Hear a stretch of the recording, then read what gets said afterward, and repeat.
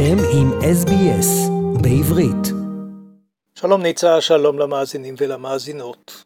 יום העצמאות ה-74 של ישראל החל ביום חמישי שעבר, כמו תמיד באותו מעבר קשה בין האבל לשמחה, בין אזכור חללי צה"ל ונפגעי פעולות הטרור, לבין המסיבות, בימות הבידור והחגיגות. מי שעקב אחרי כל אמצעי התקשורת במשך השבוע שעבר יכול היה להיווכח עד כמה נושא השכול הצבאי וגם האזרחי בכל הקשור להתקפות טרור הוא מרכיב בולט בהוויה הישראלית. תחנות הרדיו והטלוויזיה, העיתונים ואתרי האינטרנט כולם הביאו בהרחבה רבה במשך כל השבוע שעבר את סיפוריהם של הנופלים.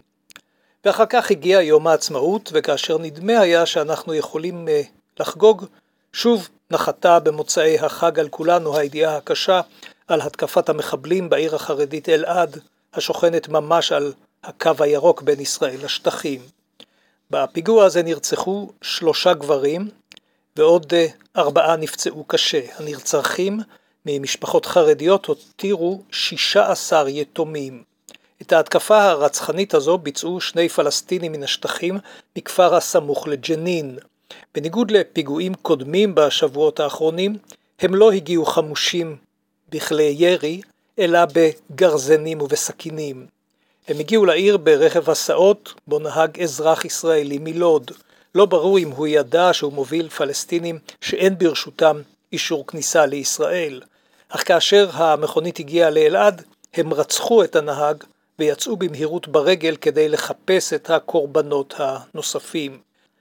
תשומת לב רבה הוקדשה בתקשורת הישראלית לכך שהפיגוע הקטלני בוצע הפעם באמצעות גרזנים. דובר על האכזריות הרבה של המעשה הזה.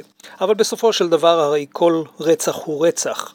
ומעשה כזה אינו חמור פחות או יותר מאשר רצח באקדח או בתת מקלע, כפי שנעשה בפיגועים האחרים שזעזעו את ישראל בשבועות האחרונים, בבאר שבע, בחדרה, בבני ברק, ברחוב דיזנגוף בתל אביב ועוד.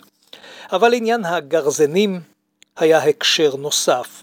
רק לפני ימים מעטים קרא מנהיג החמאס בעזה, יחיא סינואר, לתושבי השטחים להיערך להגנה על מסגד אל-אקצא בירושלים ולהתכונן למערכה גדולה נגד ישראל. הוא קרא אז לפלסטינים שכל אחד יכין אצלו, כך אמר, רובה, ולמי שאין לו רובה, שיכין את הגרזן שלו או את הסכין שלו. האמירה הזו, כמו אמירות אחרות על מתקפת טילים נרחבת על ישראל, אם זאת תפגע במקומות הקדושים לאסלאם, העלו מחדש לסדר היום את הקריאה לחזור לשיטת הסיכולים הממוקדים, ביתר דיוק חיסולו של סינואר. כמו שעשתה בעבר ישראל בהריגתם של בכירים בארגונים הפלסטיניים בעזה. לדברי כמה פרשנים, הצעות כאלה הועלו בפני בנימין נתניהו כאשר כיהן כראש הממשלה, אך הוא נמנע מלפגוע בסינואר, ככל הנראה מחשש לפתיחת מערכה נרחבת עם החמאס בעזה. מה תעשה עכשיו ישראל עדיין לא ברור. בכל מקרה אין ספק שגם קבלת ההחלטות בנושא הזה תהיה קשורה קשר הדוק למתרחש בפוליטיקה הישראלית. גם כאן יש הרבה יותר סימני שאלה מסימני קריאה. ביום שני מחר תפתח הכנסת את כנס הקיץ שלה שימשך עד סוף יולי.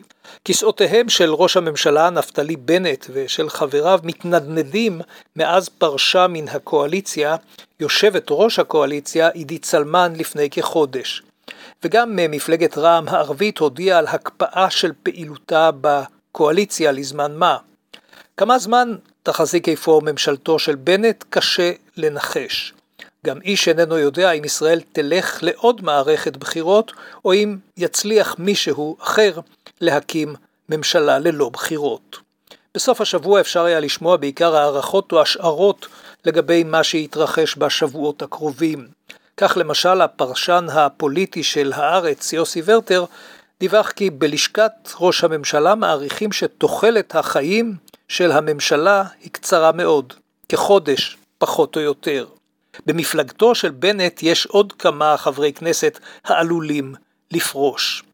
הסוגיה, צריך לומר, איננה רק פוליטית, היא מורכבת הרבה יותר, יש בה גם עניין של סגנון ובעניין הזה נדמה שיותר ויותר גורמים מבקשים כעת לנתץ את הכללים, כללי ההתנהגות הממלכתית שהיו מקובלים במרבית שנות המדינה.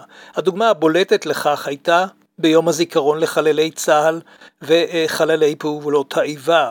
בשעה שראש הממשלה בנט נאם בטקס לזכר נפגעי פעולות האיבה בהר הרצל, פרצו מספר אנשי ימין בקריאות נוכל, אתה ביזיון, תסתום את הפה.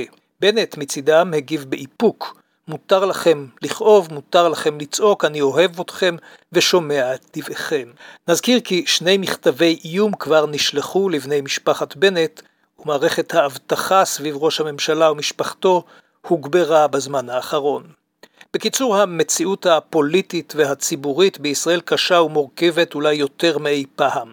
והאתגר העומד בפני מי שמודאג ממצבה של הדמוקרטיה הישראלית גדול שבעתיים. עד כאן רפי מנה משדר מירושלים לרדיו SBS בעברית. עקבו אחרינו והפיצו אותנו דרך דף הפייסבוק שלנו.